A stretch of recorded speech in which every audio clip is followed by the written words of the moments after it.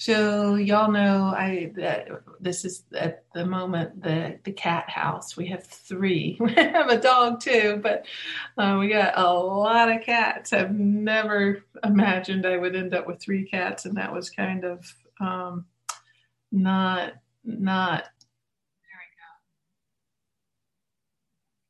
Um, so two of our cats are rapidly aging. One I'll just give you an update on because I did talk about her not so long ago. Anna, who's almost 18 and was having bloody stools and not eating, gotten to the place that she was kind of our skeletal cat. She got so skinny. Talking to the vet, we were basically hospice care. And then something changed. She started eating, her stools cleared up, and she's doing a lot better. Go figure. She's still tired, but and doesn't feel good in general, I don't think. But there's a way she still actively appreciates things that's just really kind of beautiful to be with. She stopped grooming herself, so now I have to like demat her. I have to do the grooming for her. And it's not really that she likes me grooming her so much, but you can tell she appreciates and she knows that I'm doing this for her well-being. She has this way of just luxuriating in a patch of sunshine on the porch for a nap. Or going into like heavy purring when I pet her while she eats. And to see her not feeling great, but having a kind of practical grace with changes. It's a beautiful lesson in letting go with practical grace. And now our second oldest cat, Sage, she's 12, she had bad arthritis, not younger, but having problems a lot earlier. And Thursday, just like boom, she went blind. Just boom, out of the blues. Suddenly completely blind. Went to the vet today. It's probably undiagnosed hypertension that this happens in cats like this. And what's interesting with her is to see how little changed for her otherwise. No drama around it at all. No stage of shock. None of the human stories of what's wrong with me, what did I do wrong that something is going bad in my body. And I can tell you absolutely when I got diagnosed with breast cancer, the first thing that happened was this shock. And the second thing that I needed to deal with was guilt of, what did I do wrong? It's kind of sweet to see her going from seeing to blind. And that's the whole story. She's just moseying around the house, figuring it out in a different way, and content and happy, just like every other day, every other moment. Just not seeing. I don't share this to say that this is the way we should be. We should be like my cats, just like have some major loss of blindness and be able to navigate it like, oh yeah, today I went blind and that's the end of that. We live far more complex lives and have far deeper entanglements in things that we have to deal with. So what comes up for us is different when there are difficult things that happen, that we need to know how to meet with wisdom and kindness, not just push it to the side in this ideal of being some sort of spiritual being who doesn't get ruffled by something like this. That said, I do name it to just name the beauty of witnessing a very natural, very quiet letting go and moving on in the midst of challenge. we share a lot of nervous system wiring with our animals, more so with our dogs than with our cats. But that basic, a lot of the basic survival wiring and all of that is just the shared system. So to see this possibility, even in the midst of challenge, to be open to what's good, to be able to kiss the joy as it flies, as William Blake said, even when things are hard, are challenging. That's an art. That's a gift that really offers a different kind of sustenance and nourishment to our day-to-day world, right in the middle of the difficult, if we can practice it. And this possibility of being able to kiss the joy in the middle of the challenge, to find that patch of sunshine that feels good to take a nap in, to be able to appreciate that the daughter on the way out the door to her EMS night pulled out her stethoscope and checked my whole chest for heart and lungs to tell me if I was going to be okay for the night. To find those little grace moments in the midst of our life, that's a gift. And it's not easy because of, I'm sure all of y'all know this term, because of our hardcore negativity bias that's wired into our systems. So because of our survival wiring, we have this inborn negativity bias. We actually know an awful lot about it now through neuroscience studies. And the reality is, it is a very important survival trait that keeps us from overlooking what it might be dangerous to us in a given moment in the midst of trying to open to joy. Keeps us wise.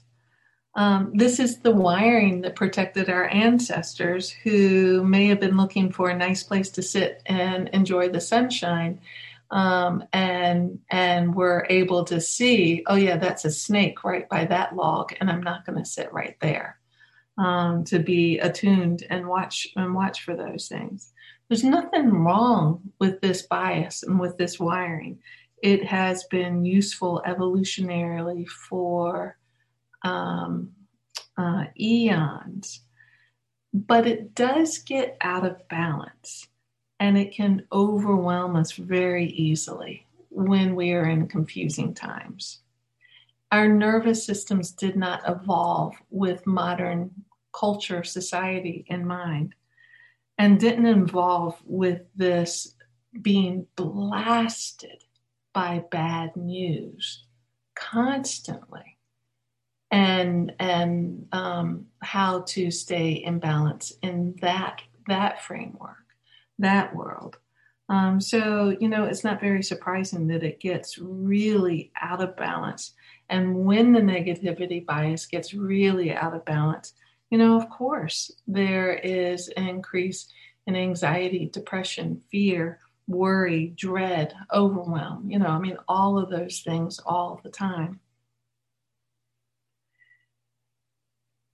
And what even makes it worse, when we kind of give in to the cycle of the negativity, it just gets stronger.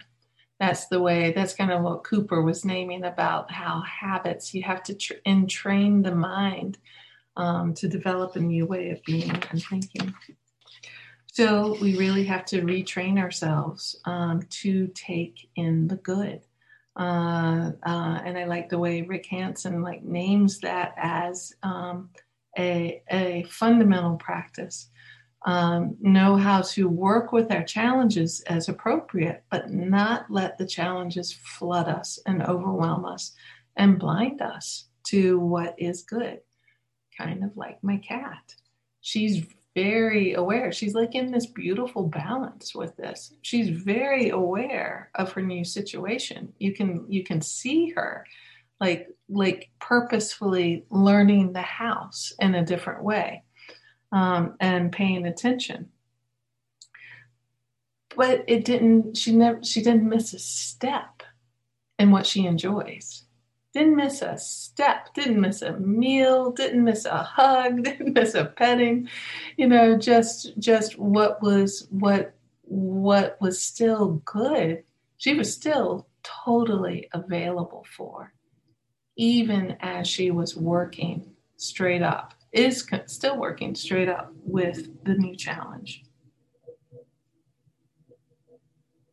That's kind of beautiful, to be wide open to what still feels good in the midst of difficulty.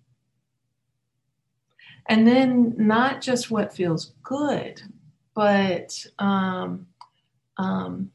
growing that, making that connection to taking in the good stronger.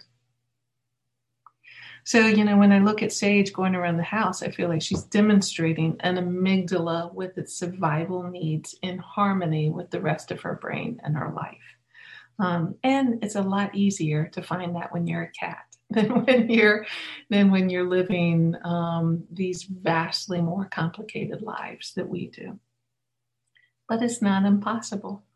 And to me, this is the basic promise of mindfulness practice. And for me, this basic promise of the whole of spiritual life, that there is a way of being grounded that matters, that brings a sense of well-being right in the heart of the difficult, even the most difficult.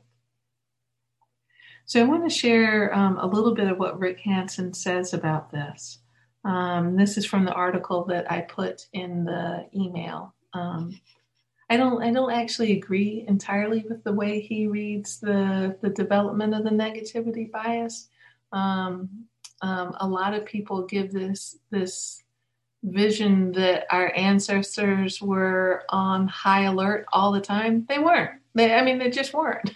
They were much more like my cat, that they had it in balance and harmony. But I still really, really like his article. So here's one of the things that he says. Here's part of what he says in it. You don't have to accept this bias. By tilting toward the good in the practical sense of that which brings more happiness to oneself and more helpfulness to others, you merely level the playing field. You'll still see the tough parts of life.